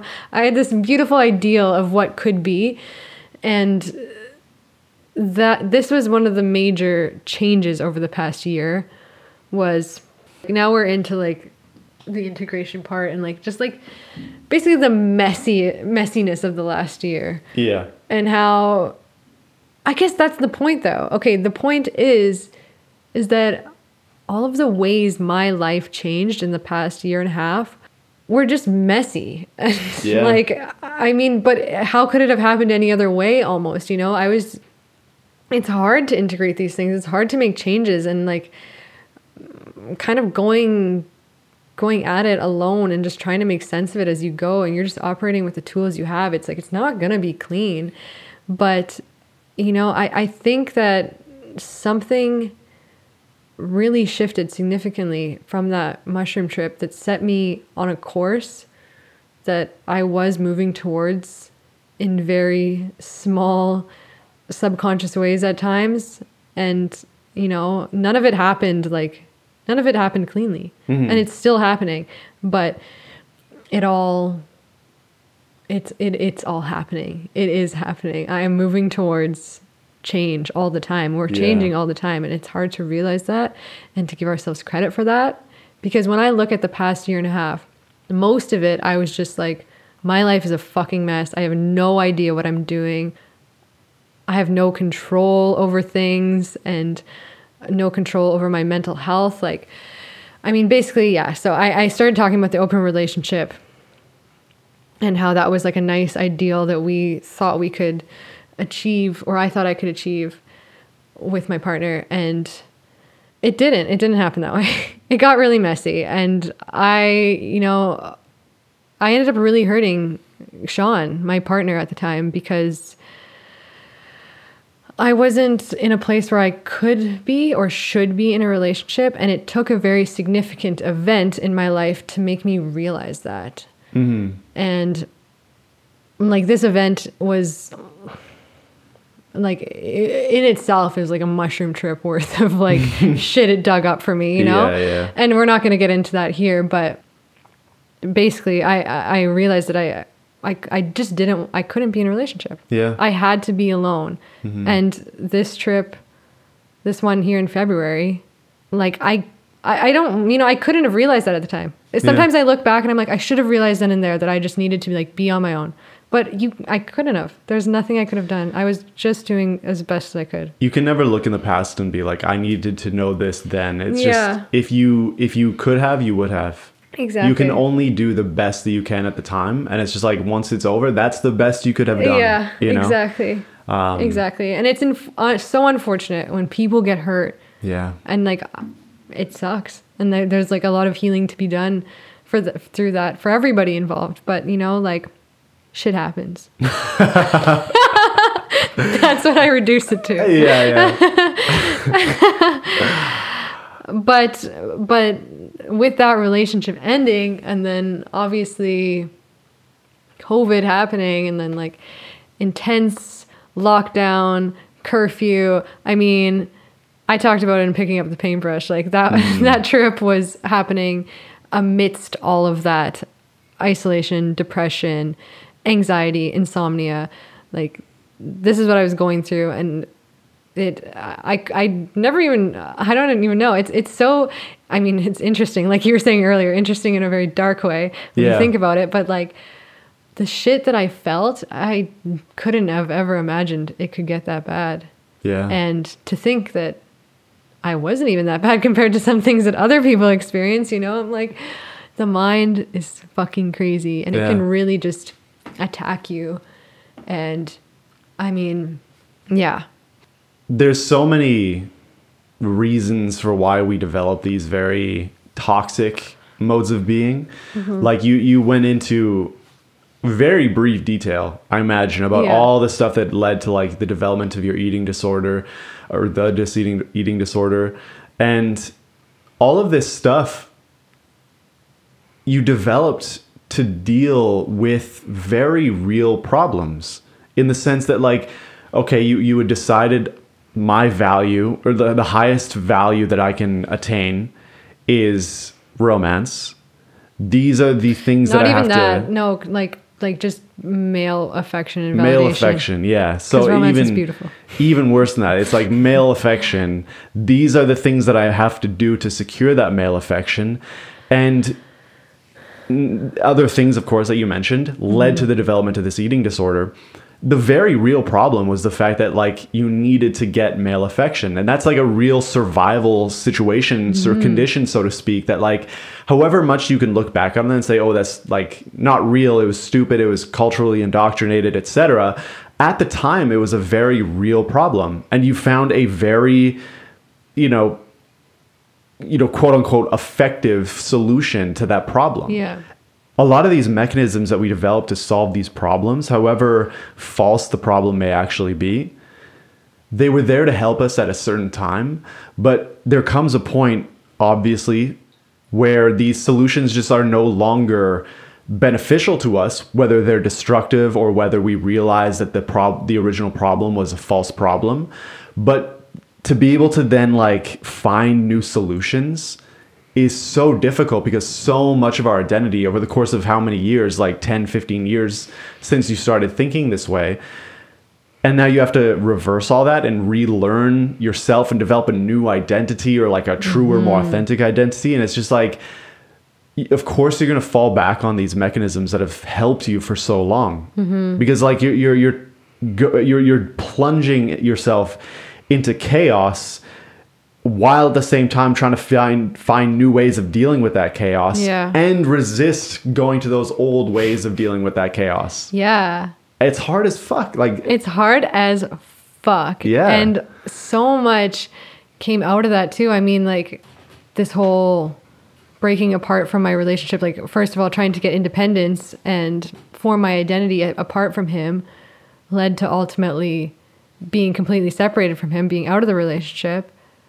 But then realizing how much emotional dependence I had on that relationship. Like it was multifaceted. It wasn't so easy to just break off from this thing that I had identified as like enabling me to not develop, to not develop my own identity, and but being apart from that, it wasn't just easy solution. Like, oh, okay, now I'm just going to develop myself on my own. Like, oh, no way. It was like, I realized, I'm still realizing, it's brought up so much more about how little I've developed in my life, and like not how difficult it is to take care of myself and emotionally self-regulate and be independent. Like, what is that? And also, but learning how to be interdependent too, in healthy ways. And like what I was saying earlier, like learning to reach out to people and learning to connect and invest emotionally in other relationships, in friendships, and that's hard. It's been really hard, but I have been doing that, even as slow and as uncomfortable and icky and back and forth and nonlinear as it has been. I mean, I opened up to my family about my eating disorders. Like, once again, it wasn't clean. It was like one conversation that was like, I don't really feel like I feel like I'm really downplaying it. I feel like you don't really get it. And then having to go back again and be like, this is really a problem. And, and same with reaching out and getting professional help. That's been like, is this the way? No, that's not the way. Is this the way? I don't know. I feel uncomfortable. Resistance coming up. Like, none of this has been clean. Yeah. Well, I mean, in my own experience of how you kind of dealt with it, with telling me about it. And the reason I bring this up is because, first of all, in the way that like you approached me about it, I think we must have sat down for 3 or 4 times before you were even able to tell me about it. Really? You know what I mean? Like I remember you saying like, oh, there's something we need to talk about. And we sit down and you kind of talk about it. It was kind of like you said, like you maybe touched on some problem like depression or anxiety. Yeah. And then the next time it was like maybe a little bit deeper. And then Yeah. like it took a few times, right? And it's Yeah. like, what I think is really profound in that is that you had made the decision to reach out to your friends. Mm-hmm. And even though it didn't happen, it happened, like you said, in a very messy way. Mm-hmm. You like stayed committed and you're like, no, I need to do this. And even though we sat down, like I said, 3 to 4 times, you didn't give up. You were like, no, I need to say it. Yeah. You know, and so there's a Yeah. lot of strength in that. Yeah. You know, a lot of people might do it the Exactly. first time and be like, I just can't, and then give Yeah. up. And it's like, Yeah. no, keep trying. Eventually it'll Yeah. happen. Like if you're someone who struggled with an eating disorder, keep trying to reach out and eventually be able to break through that shame. Yeah, exactly. Exactly. And like, it's so funny because like our perception of what strength is like being strong and just doing it and just getting out there. And like, you have the conversation, you sit down and it all flows so naturally. And like, no doubt during these periods of time, I was just suffering and being like, oh, I feel so weak. I feel so incapable of doing the things that I need to do. And I'm just, oh, I suck at everything and I just can't speak. I can't connect, you know, but I was doing it. I was doing it. Yeah. Like same with all of my friends who I worked into that space with, like Hashmita and Chris, same thing. Like, I don't know how many times I like inched around the issue and it's just like, or like my family, you know, I was just Yeah. like, I can't.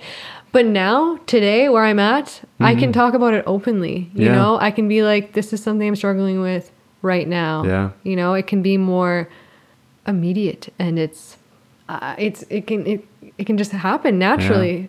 And that's so amazing. Yeah. It's so amazing. There's this, I just finished today, actually, the book, The Realm of Hungry Ghosts. Yeah. And Bye. by Gabor Mate. And it was an amazing book. I mean, Yeah. if for no other reason than to empathize with like the junkie. You know what I Yeah. mean? Like, I feel like there's a lot of negative connotations to that. But yeah, it's a really good book. Anyways, that's besides the point.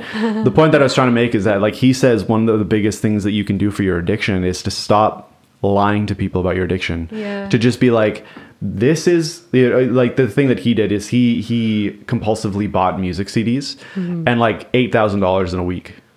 Yeah. What? Yeah. Gabor? Yep. What? Holy Yeah, shit, that's crazy. Exactly. And so like he said the biggest thing that helped him begin working on it, or a big thing, was that he started telling his wife every time he did it and not trying to Yeah. hide it from her, just being open and honest. And it's like you rob the thing of so much power when you just stop viewing it as something you need to hide, Yeah. you know? Yeah. That's so true. And there's so much shame around it. And you're like, oh, everyone's going to think I'm so disgusting and it's so gross. And like, they're going to just be like, why are you so fucked up? You know? But they're like, I don't know. Yeah. Like everyone who I've opened up to is like, no one's ever done that. I No. mean, I don't know what they're thinking, but, but they're It's just like, pretty oh, bad okay. what I was thinking, honestly. Yeah. No, it's like, we're your friends. We love you. Like, we want the best for you. Exactly. And it's just like, okay, that's what you're going through. That's a variation of the human experience. It's not uncommon either. And it totally makes sense with the world we live in, why this would be the case. And there's no shame around it. And honestly, I find so much comfort in being able to laugh about it too. Yeah. And make jokes and just be like, yeah, I'm fucked up. It's comforting. It's okay because there's no shame in it. And like, Yeah. I mean, it's especially interesting because I'm someone who studies psychology, obviously, and I'm interested in the ways people become fucked up. And, you know, I don't know if that's the correct term for it, but Yeah. but you know, like, and I advocate for releasing shame and stigma and stuff, and for everyone to just talk about things and, you know, be objective about the things that, not be objective and like rob it of its emotional significance to you, but like get that distance so that we can deal with it, you know? But Well- then, wait, no, you go. I was just gonna say, like, with about the whether like fucked up is the politically correct or like the way you should say it. It's like, I mean, in no way does this diminish anybody's suffering, but welcome to the club. We're all fucked up. And the point is, it's like, it's okay to be fucked up. We shouldn't be so ashamed of being fucked up that we have to like come up with these nice ways of saying like they are having difficulties or something. It's like, I'm fucked up, like, and that's okay. Like when people die and they're like, oh, like they've passed away. They're not with us anymore. They fucking died. Like, let's just call it what it is. Yeah. And, you know, like there's so many hard things about life, and sometimes sugarcoating it doesn't, or like dancing around it, or trying to make it like, it doesn't make it easier. Like, we just need to talk about it. It's fine. And it's like respecting people's boundaries is saying, okay, some people can't talk about it like that. Yes, of and course. But at the same time, it's like, as a society, we want to move people toward a place of emotional resilience and strength. And part of emotional resilience and strength is being able to fully sink into these feelings of despair or shame or whatever it is and feel it fully, but then decide to do what is right, whatever that means. And that's a very loaded statement, of course, but it's like, we're not helping anyone by like making a society in which we have to dance around these topics. It's like, if you are anxious, depressed, have an eating disorder, whatever your issue is, if you struggle with suicidal ideation, porn addiction, it's like, it's okay. Like, you shouldn't need to dance around these topics. We need to be able to be open about it, and sugarcoating, however kind it can be for some people who are having difficulty facing it, isn't the end goal. It's a means to get them to a point where they can be open about it. It's not the end goal in and of itself. Exactly. So that's been a big point of progress that I'm so proud of, is just being able to talk about it, being able to have that level of connection and understanding and support from those around me. And like, I don't have to go through it alone. Isn't that crazy? Like, I can't believe I ever thought that. Can't fucking believe it. I mean, I can, but what the fuck? It's so obvious, and it's so like, it's one of those things where it's so obvious, but you just can't help but like have your mind blown by it. Where it's just like, oh shit, I don't have to be alone. It's like, if anybody listening to this has experienced that before, you know, it's just like, oh shit, like, right. I have people around me who love me. You know, and it's a privilege to have that, of course. It really is. It really is. Okay, so like, that's two things. That's okay, so like the relationship shattering, but like, you know, like finally being out of a relationship in time to like, I mean, it hasn't been, I don't know, there's none of this has been easy, but yes, or clean, but yes, like finally I am single, living apart from my ex, and I have been developing my identity over the past year. Like, I don't think I'm anywhere. That's the thing. All of these things, I'm nowhere near done. There's still a lot of work to do, but I'm just like, that's the point of this podcast, is to recognize the progress made, the integration that has been happening over such a long period of time. And it's still happening, but it's like, I've been doing it, you know? And like, even this podcast is a huge thing, is like recognizing this passion that I have and like having this outlet for speaking. I couldn't imagine doing this. Like, holy shit, I couldn't even speak about anything or connect to other people. There was just like, felt like there was such a wall up most of the time. And now I'm just talking, and I don't even know how many people listen to our podcast, but like, people hear it. I'm like, even if no one hears it, I'm saying it. Like, it's happening. And that's crazy. Resistance to it, but you're still doing it. We're here. Because it's never going to be easy. It's never going to be easy. But you can still do it. We can do it. We can do it. And healing my relationship with my femininity has been like a big part of this past year and a half too. And honestly, that's like one of the good things that came out of COVID, especially initially when it hadn't been already a year in lockdown, when it was like the first couple months, and I'm lucky enough to not have a family to support, or so many other things. Like, I could afford to be off work and all these things. So I was just home. I had a lot of time on my hands. There's just a lot of time to explore different parts of myself. And like, kind of I found some significant outlets for like things that weren't feminine parts of myself that I didn't really value beforehand so much, or like, and because that didn't develop, like even just like a spiritual practice that wasn't in some way materialist, you know, like I think I really resisted parts of myself that I used to be connected to. Like I grew up Catholic, like light Catholic, like it wasn't very like intense or anything, but like I went to Catholic school, I went to church with my school, like I prayed, etc. And I remember when I was very young, I had a very close relationship with God, like praying at night, looking at the stars every night. And obviously I grew up and I resisted that, and I decided that I didn't like religion. But I think, I mean, I just didn't value parts of my femininity like that were more intuitive and like not physical in their understanding, like stage green stuff, basically like spirituality beyond, like at that time, I guess I was like, okay, if I meditate and just like control my thoughts, like that's the way, not have a relationship with something like like the universe, like an entity beyond it was the like physical world, you know, spirituality to be more productive or something like I meditate 20 minutes a day so I can earn more money kind of thing. I mean, like not necessarily that bad, but no. like but yeah, like it was missing something. I definitely had fallen out of relationship with spirituality and like imagination and creativity and self-expression completely, you know, like I just really didn't develop those sides of myself, like I've said, and like didn't value those parts of myself. And you know, finding ways to express myself artistically, even if it was like uncomfortable at first and weird, and I was like, I don't even know why I'm doing this or what it's for, but like just like starting an alternative Instagram for like sensual pictures of fruit, and I don't know, you know, like I don't know, I started doing that, and I was like, what am I doing? Why am I doing this? Yeah. But I just wanted to, you know? Like, why the fuck not? Why shouldn't I?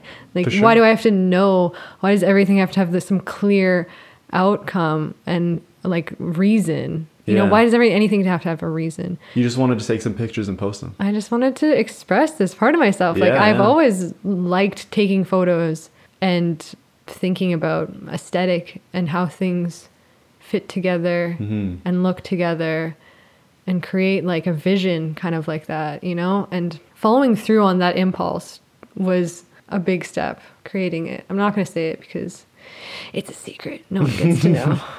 It's privileged information. It's the inner circle. It is. Yeah. If you get invited, you know, you're good. You're in. You're in. But yeah, and just like a relationship to the moon. And like cycles, nice. Like I never thought about that before. And then I was like, this is a part of me as a woman. Like I'm like, I don't know. Honestly, this is a conversation. I think we could have a whole podcast about this, about like my relationship to my own femininity, but just like trying to fit myself into like the patriarchal world. And just like, I have to be consistently productive and like consistent every single day. Like I have to show up and be the same person every day and do the same schedule and do all this stuff. And I'm like, I just don't fit into that way. Like I'm a cyclical being. I go through all these phases every month of my cycle. I'm like, I'm not, and I wasn't connected to that at all. You know, I think that was a really huge part for me, is I was just like the changes, the ebbs and flows of like how I'm feeling, how I'm like the level of like rest and stuff I need, and like different times of, I don't know, I still don't really understand it. And like, well, it was a huge part of like being on birth control too, and not even being connected to my own cycle, and just like fixing it into this like this artificial thing and letting it influence my body, my hormones, my very being. Well, if I may kind of analyze that, it sounds like getting off birth control was getting you more in touch with your body and who you were as like a female, as like your femininity. And then the kind of like the moon cycles is clearly like the menstrual cycle, obviously, as you said. But it's like that association is obviously what's the word I'm looking for, is illusory. Like there's no connection between the menstrual cycle and the moon, as far as I understand it. Like I remember reading somewhere maybe that it had nothing to do with it. People thought it did, but it really doesn't. But the point that I'm trying to make though is that it's a very stage purple, magical understanding of reality to try to connect your natural cycles with the cycles of a moon, right? It's like it makes sense, but it's like it is illusory, right? Yeah. But I think it's still very powerful because you're connecting yourself with something larger than yourself, and really honoring an aspect of nature that is not only like the cycles of the moon, but the cycles of you as like a part of nature, as a natural being. Yeah. And that's like a very spiritual connection. It feels like it's an attempt to connect your femininity with something outside that's bigger than yourself, and to really like fully accept it and to find the awe and wonder in it. Yes, exactly. Yeah. Yeah, exactly. It's not even like the moon and my menstrual cycle were the same. Like that wasn't even the connection I was like thinking to make. It was just like, it was just like to be cyclical in nature. You know, like nature is cyclical. The moon is. The seasons are. I am. In my own feminine way. Yeah. Like biological rhythms, my circadian rhythm, everything. Like I find that stuff absolutely fascinating, and I feel like there's a very intuitive nature to all of that. And it's kind of like, I mean, we're called wild in theology. That's a significant part for me. Is like the wild within us, like the natural within us, the intuitive within us, and I find that's a very feminine thing. Yeah. And honestly, like that's like a problem I've identified with like the world we live in is like everything is like fixed to be something, to like be functional, to get a specific result. Yeah. And it's all like manipulated to keep it within this way. And it's kind of rigid in that it doesn't allow for intuition a lot of the time. We rely on knowing, quantifying, predicting, you know? And that takes us away from our intuitive nature, and that takes away from, like, even just like think of a biological rhythm like sleeping. We're not connected to our natural circadian rhythm anymore because we have light, so we can stay up as long as we want. You know, it's daytime when we want it to be daytime. Yeah, that's just an example. Yeah, so like I guess if I'm understanding properly, then it's just like reconnecting with those natural cycles. Yeah, and like just connecting with nature. Again, it's that spiritual aspect of nature, of connecting with something bigger than yourself. Yeah, exactly. And that's something I love about psychedelics too. And that's like connecting me to something bigger than myself, like you said. Yeah. And something that's not so rooted in just like objective reality as we agree to it. Well, again, that's the very like stage orange, materialistic, mechanistic paradigm where everything is like even like this gets into very deep philosophy that I don't know enough to really be talking about, but I want to learn more, is like the difference between process philosophy and I guess like, again, don't know enough about it, but like being, where like you talk about like things like a separate thing, but then process philosophy is about the fact that like everything is just a process of becoming. And so it's like being so focused on this materialistic functional thing of how like the different parts of the mechanism fit into this machine, or being more focused on like the process and the cycles and like the becoming of nature, it seems to be you're more in like going toward that. Yeah. Right. And so it's like you have these two like, I guess, almost opposing philosophies. And one, it seems like, is influencing toxic beliefs, at least for you, but you're more going toward this one other philosophy that's like seems so much more beneficial for you, or you're able to connect with something larger than yourself so much more with that. Yeah, exactly. You can take that out because that really did make a lot of sense. It didn't really make a lot of sense. I mean, I wasn't even planning on getting into a lot of this, but it's really significant. And like honestly, in the past year and a bit, like psychedelics have kind of been like this thing for me that have opened me up, and like obviously a lot of conversation around psychedelics. So like obviously the question, is it real, or like what can we take from that? And a lot of the things that people maybe don't put as much value on with psychedelics, and like how they're becoming mainstream and medicalized, is through emphasis on the effects it has on mental health and the like objective kind of like benefits of it. But what I don't like about that is that it takes away like just like the weirdness of it, and just like you know, and the beauty, the aesthetic beauty of a trip too. And like, you know, people don't put as much emphasis on that, and just like what does your imagination do on acid? What is your brain cooking up? Like, what are the colors, the visualizations, like the things that people are like downplay is like, oh, that's just like pretty colors. Like, what did you learn though? Like, how is your life developing? How is this like definitely throwing shade my way? No. I bet but in general, like that's like the whole, for sure, because and they're trying to like squeeze it into this paradigm that already exists, which is like, okay, how can this be a function in society?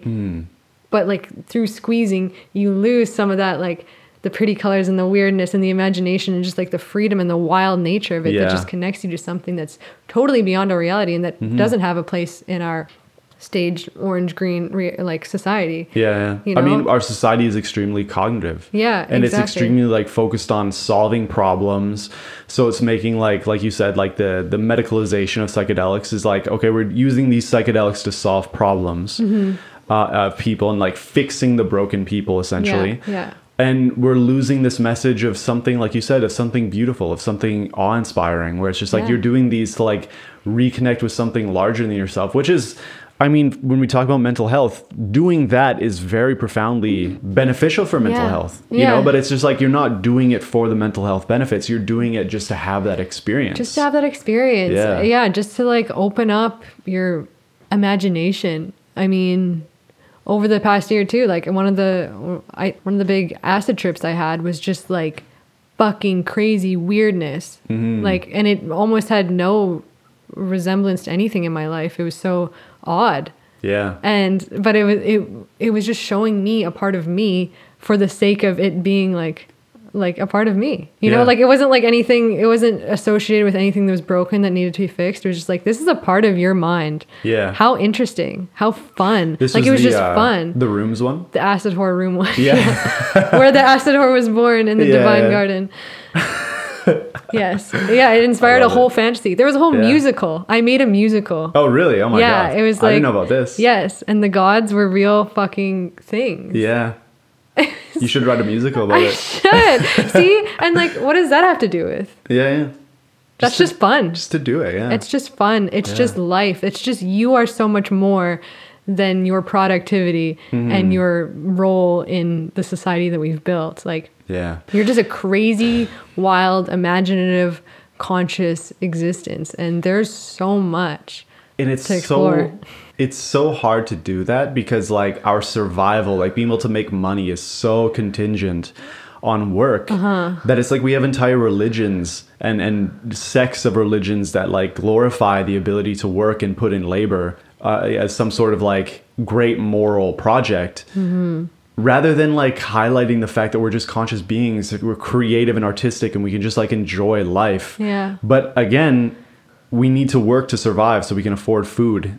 And so it's like, we need to be more productive so I can make more money so that I can enjoy life. Exactly. You know, and it's like, I've struggled a lot with that. Like I went into a degree that I hated. I knew what I hate.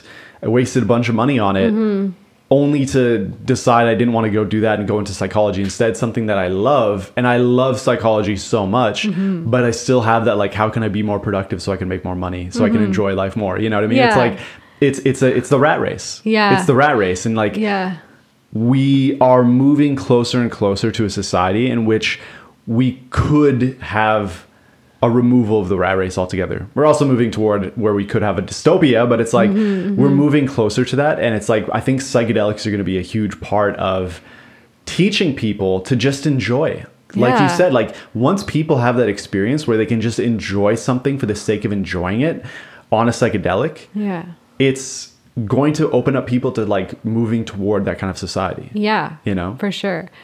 And it's amazing that with psychedelics there is so much healing to be done. Like I've said, mushrooms have been a huge part in my healing of all of this understanding of my past and how problems developed and going forward and pushing into those uncomfortable places and getting help, you know, like 100% psychedelics have played a huge role in that. But sometimes when I do psychedelics, I just want to have a good time. I just want to dance. I just want to get really fucking weird. like last week I was camping and I was on acid, and at one point I was just like talking to a fire, and I was like narrating a story. I was whispering and like videotaping as I made like, and that I love that. Yeah, like yeah. that's what I love about psychedelics. I love the creativity, Yeah. the expansive, open mind, like full of possibility, full of wonder and awe, Yeah. and just everything. It's everything. It's everything beyond. Like if you have any limit of your idea of what life can be, it can just exceed all of that, Yeah. you know, and that's the beauty of it. And it often takes something as powerful as a psychedelic to like remove you from the waters you've been swimming in that you don't Yeah. realize you've been swimming in. Exactly. Just to see, oh, there's another pond right over here. Yeah. And the leap isn't that as big as I could have ever imagined. Yeah. It's like, it's not an easy leap, still a leap, but it's possible, Yeah, you know? exactly. Yeah. I fucking love it. Okay, but a little bit of a tangent, but that's really important. And then, okay. I loved all that, yeah. Yeah, wow. I mean, I'm just happy. I'm just happy that I'm looking back and realizing these things and giving myself credit for all the ways that I have been progressing, even through the times when I felt like I wasn't progressing, I was progressing. And I think that's a huge part of it, is just like trusting the process and keeping going, even when it feels like, I mean, there are times when I'm like, I felt completely stagnated in my growth, progress, whatever. Or there were times where I felt like I was actually going backwards. Yeah. That I wasn't doing anything right, you know, or getting worse. But it was all happening. Things happen over a long fucking period of time. And it's still happening. It's still Yeah. happening. But it's good. It's good. Trusted the process. I told you all the time, like, it gets better, it gets better. And then, you know, things started opening up. You were able to like go out more, meet people, and you found an Yeah. amazing community of women at your work. That's the you thing. know? That's the next thing. Yeah. That's the next thing. So like where I'm at now, like in the past couple months, there has been like a significant shift where I feel like I more often feel good than bad, Yeah. which is great. Like, cause life isn't perfect and there's still a lot of shit and a lot of hard times, but like I've been consistently good and happy. Yeah. And there have been, this is super profound and significant in my life. And it almost feels like embarrassing to say, because it just feels like, oh, like, yeah, everyone has friends, right? Yeah. But like for me, I don't. And like that's what I'm saying here. And like going through all that background was that like I really didn't know how to connect with other people on a friendship level, especially women. And in the past couple of months, I've developed really beautiful relationships with multiple women in my life that I'm lucky to have met through a shared workplace. But it's just like, it's crazy. Like, I almost can't believe it, how lucky I feel to have met these girls, and how naturally we've been able to connect and form like significant relationships. It's not like we just like hang out, spend time together. Like, I feel emotionally connected to them. I feel like they know me so much more at this stage in the relationship than anyone ever has, you know? Like, I've never been able to so easily express myself and share myself. And like, that's why I've been able to form these relationships, is because like I'm at a place where I can share myself. I can open up about myself and I can express myself. And it's been such a amazing experience of being known by other people. And it seems like such a silly thing, like, or a simple thing of just like, oh yeah, people know who you are. They know things about you and they accept you and they celebrate that. But it's just like, what? I can't believe it sometimes. Like the ways they know me, the things they see in me, the ways they love me. And them, like, I feel so honored to be their friends, and for them to, the ways they've felt like they could open up to me, and the ways I've been able to share my love for them, you know? I really do believe that we know ourselves through relationship with other people, you know? Like, no person is an island. No. And looking back on all of this history of mine, like, the limited way that I knew myself was because I was limiting myself to one type of relationship. So I only knew myself as that role. Yeah. You know, and through developing relationships with other women, I feel like I have such a deeper understanding of my own experience through their experience, and together we help understand reality and our emotions and our experiences, and also our inner worlds too. And I think that's really beautiful. It's like kind of like the same thing about what I appreciate about psychedelics being like these weird, crazy things. It's like something I've learned to appreciate about my femininity is like this weird, crazy world that I can build in my mind, and like the fantasies that I have. And, you know, like I've often questioned like what is the place for that in society, or like, you know, what worth is that? What function is that? And it's like to be able to connect with other women and for them to like talk about their fantasies and their inner worlds and the things they think, and just to like, it's just so wonderful and exciting to like hear about the ways other girls think. And like, I'm not the only one that's weird and in my head about this. And like, this isn't something that I need to not do either, you know? It's like, I mean, wow. And through sharing that, we understand each other so much deeper, and we love each other, and we're able to love each other so much more and help each other too. Yeah. It's that social support that is associated with a decreased likelihood of eating disorders. It's like being able to surround yourself with new people who think different things or have commonalities as well. And like, there's, you know, there's the phrase like, you are the average of the 5 people you spend the most time with, right? And it's like, if you're spending your time with nobody, it's like, who are you?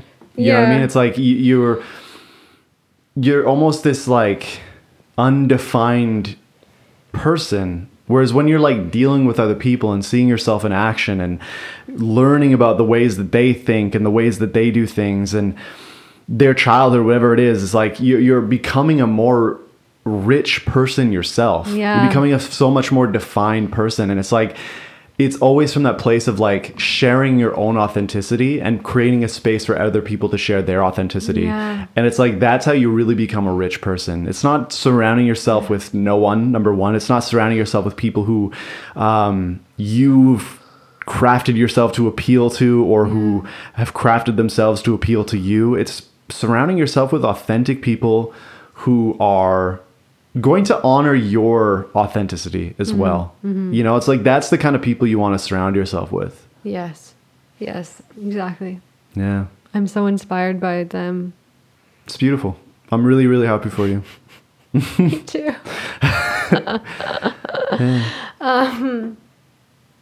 But yeah, it's amazing. And sometimes I almost can't believe it, like how good life is right now. Yeah.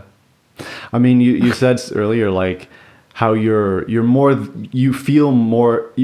often feel good than bad now. And I was kind of thinking, like, for myself, like, I do remember that time where like that shift happened and I didn't notice it until months after, or even longer after, where I was like, I feel very good most of the time. And I was just like, wow, my mental health is really, really good. And it's been this way for a while now. You know, but it's like, when you're in those really dark places for so long, it's just life. It's just the waters you've been swimming in. You know? Exactly. But I do, like, I credit so much to these relationships I've formed, because it's just like, it's just completely changed my experience, because I have all these other perspectives and experiences that take me out of my own. And I think that's really significant, because I've in the past year, I've spent so much time in isolation and in my head, and life has been so slow and monotonous. And it's just like, every day is trying. It's like always an uphill battle, you know, fighting my own mind, basically.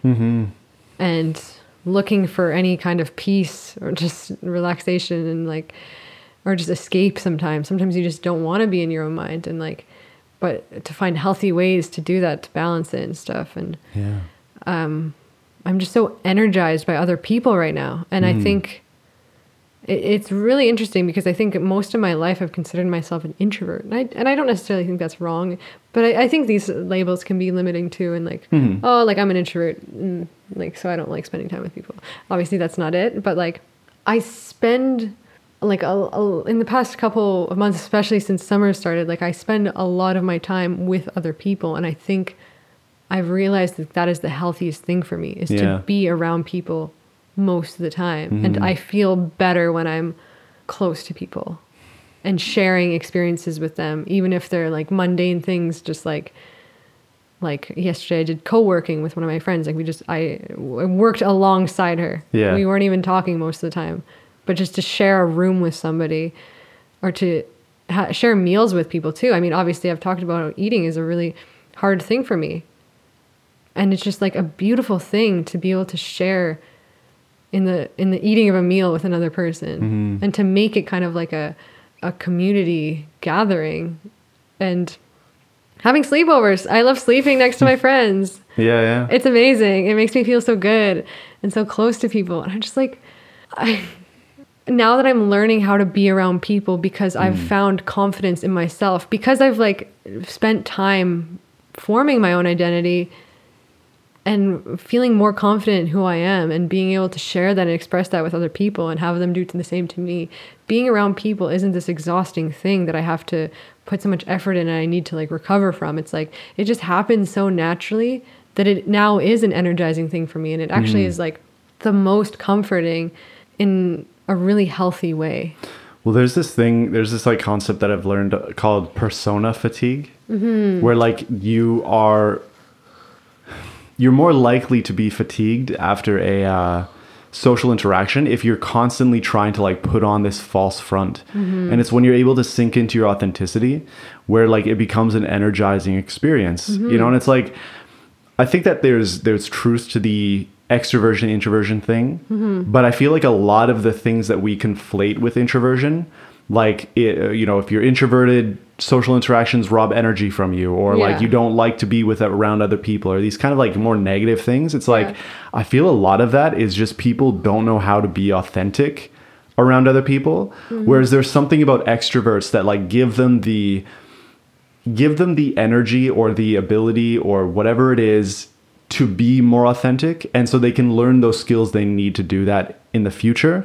And that's not to say that no extroverted person never deals with like false persona or authenticity issues, of course, but I feel like introversion, it's a lot easier to fall into a lot of that stuff. Oh yeah, totally. You know? We've definitely talked about that too, like just having social anxiety. It's like, if you have social anxiety, and like, where's that coming from? It's like coming from like, I don't know how to like be around these people. I don't know how to be authentic. I don't know. I'm worried how they'll like me and how they'll perceive me and stuff. And you're like, you're having a physiological response to that. It's like stressful. Obviously it's gonna be fucking exhausting to be around people, you know? Yeah, of course. Like, you're gonna need to go home and like rest after that. Yeah. Well, I remember like me, like the Stage Purple trip, we kind of get into this where it's like the integration episode for Stage Purple, where just constantly being terrified of being around people, and always feeling like there's this gap between us that I'm like, I'm trying to like get into the tribe and like convince people that no, I'm part of the tribe. I'm one of you. Right. And it's like the mistake is assuming that I'm not already. Yeah. That's the issue. Exactly. It's like, no, there's no distance between us. You are, we're all share our common humanity. Right. But it's just like one little belief change is all it took for that. You know, and often I feel like that's the biggest thing separating people from getting the help they need, is just a single belief change can make all the difference. Yes. Yeah. 100%. I was just going to ask that. So having recently come to this place of like flourishing, of like more good than bad, it's a very recent development for you. So like, for those people who are still struggling with that, whether they have an eating disorder or any other mental health issue, it's like, what kind of piece of advice would you give people who are dealing with that? That's what I have to say. Oh, really? No, I'm just kidding. Okay. I see. I thought you meant like that's what you were about to say, not like that's all you have to say to that. No, keep going. Keep going, yeah. I don't know. Like I don't know. Get help. That's it. Yeah, probably get help sooner than later. Don't do it alone. Yeah, don't do it alone. Do it alone. That is it. That is 100% it. Like, please, just don't do it alone. You don't have to. You shouldn't. You actually shouldn't do it alone. Like, everything. There are so many people that can support you and help you, and it's going to make it. It's just going to be so much better for that. Yeah. You know, like, it's still going to be difficult. It's still going to be so hard, but like it's infinitely better to have somebody there for you, even just to receive you in your pain. Like, now that I have my family, now that my family knows what I'm going through, like there were really awful times in the winter where I was anxious, where I was struggling with so many things, and I was able to call them and to cry, to break down and cry and like just be like, I feel so out of control. I'm doing these things and I don't know how to stop, and I'm really struggling. And they're not professionals. They don't like, but they were just like, they heard me. And they cared about me and they loved me, and they were like, it's going to be okay. Even if that's the only thing that they could tell me, it made the world of a difference just to know that I wasn't alone. And I mean, the more support you have, the better. Like, reach out to your friends, and professional help is so valuable. It's so valuable. If you can do that, 100% do it. And that just speaks to the fact that we need more access for people. 100%. And I think that's one of the biggest things that our society is going to start moving toward. If we want to, like I mentioned earlier, move toward that society of increasing prosperity, is having more access to mental health. Like, again, talking about those stage orange factors of success, it's like, how much money are we losing? How much, like, is the economy being affected by the fact that we don't have access to mental health? And so even from that, like, selfish capitalistic perspective, it is still beneficial to have mental health access. And then all the other reasons that are far more important than that, it's beneficial. It really is. Yes, exactly. But yeah, I think if there's a takeaway from any of this too, especially in like the context of using psychedelics for growth and stuff, is that like integration happens over a very long period of time, and there's no time limit, or there's no like easy way to make changes in your life. And it's going to be messy and hard, but like you're doing it even in little unconscious ways, even if it feels icky and whack and gross for long periods of times, like growth pains, and it's a whole thing. It's a long process, but you're doing it. You just keep going. That's it. As simple as that. It's simple as that. And like all of this progress I made, like it's all great, but I'm still in it. I'm still going through it. I'm not done. For sure. I'll never be done. No. I don't want to be. I don't want to be done. It's like, it's fun almost. Like, it's you're never going to be perfect, number one. No. So it's just impossible. Exactly. But that's not a negative thing. No. Like, I'm sure there's a lot of perfectionists who are like, I'll never be perfect. Oh no. But like, it's a good thing. That means like there's always higher heights to achieve. It's like, if you think that perfection is some sort of ideal, well, that means that there's a cap. There's no cap. It can get better and better and better always. And it's like so much more fulfilling, so much more fun, so much more rewarding. It's just like, it's amazing. And it's a privilege to be able to do that. Exactly. Yes. Yeah. Yes. So, wow. I'm very, very happy to have shared this on this podcast. I'm really proud of myself, and I'm really grateful also, Will, for you. Thank you. And for our relationship and for this platform. I'm happy to be here. Me too. Yeah. Okay. Thank you everyone for listening. Yeah. And have a good day. Have a good day.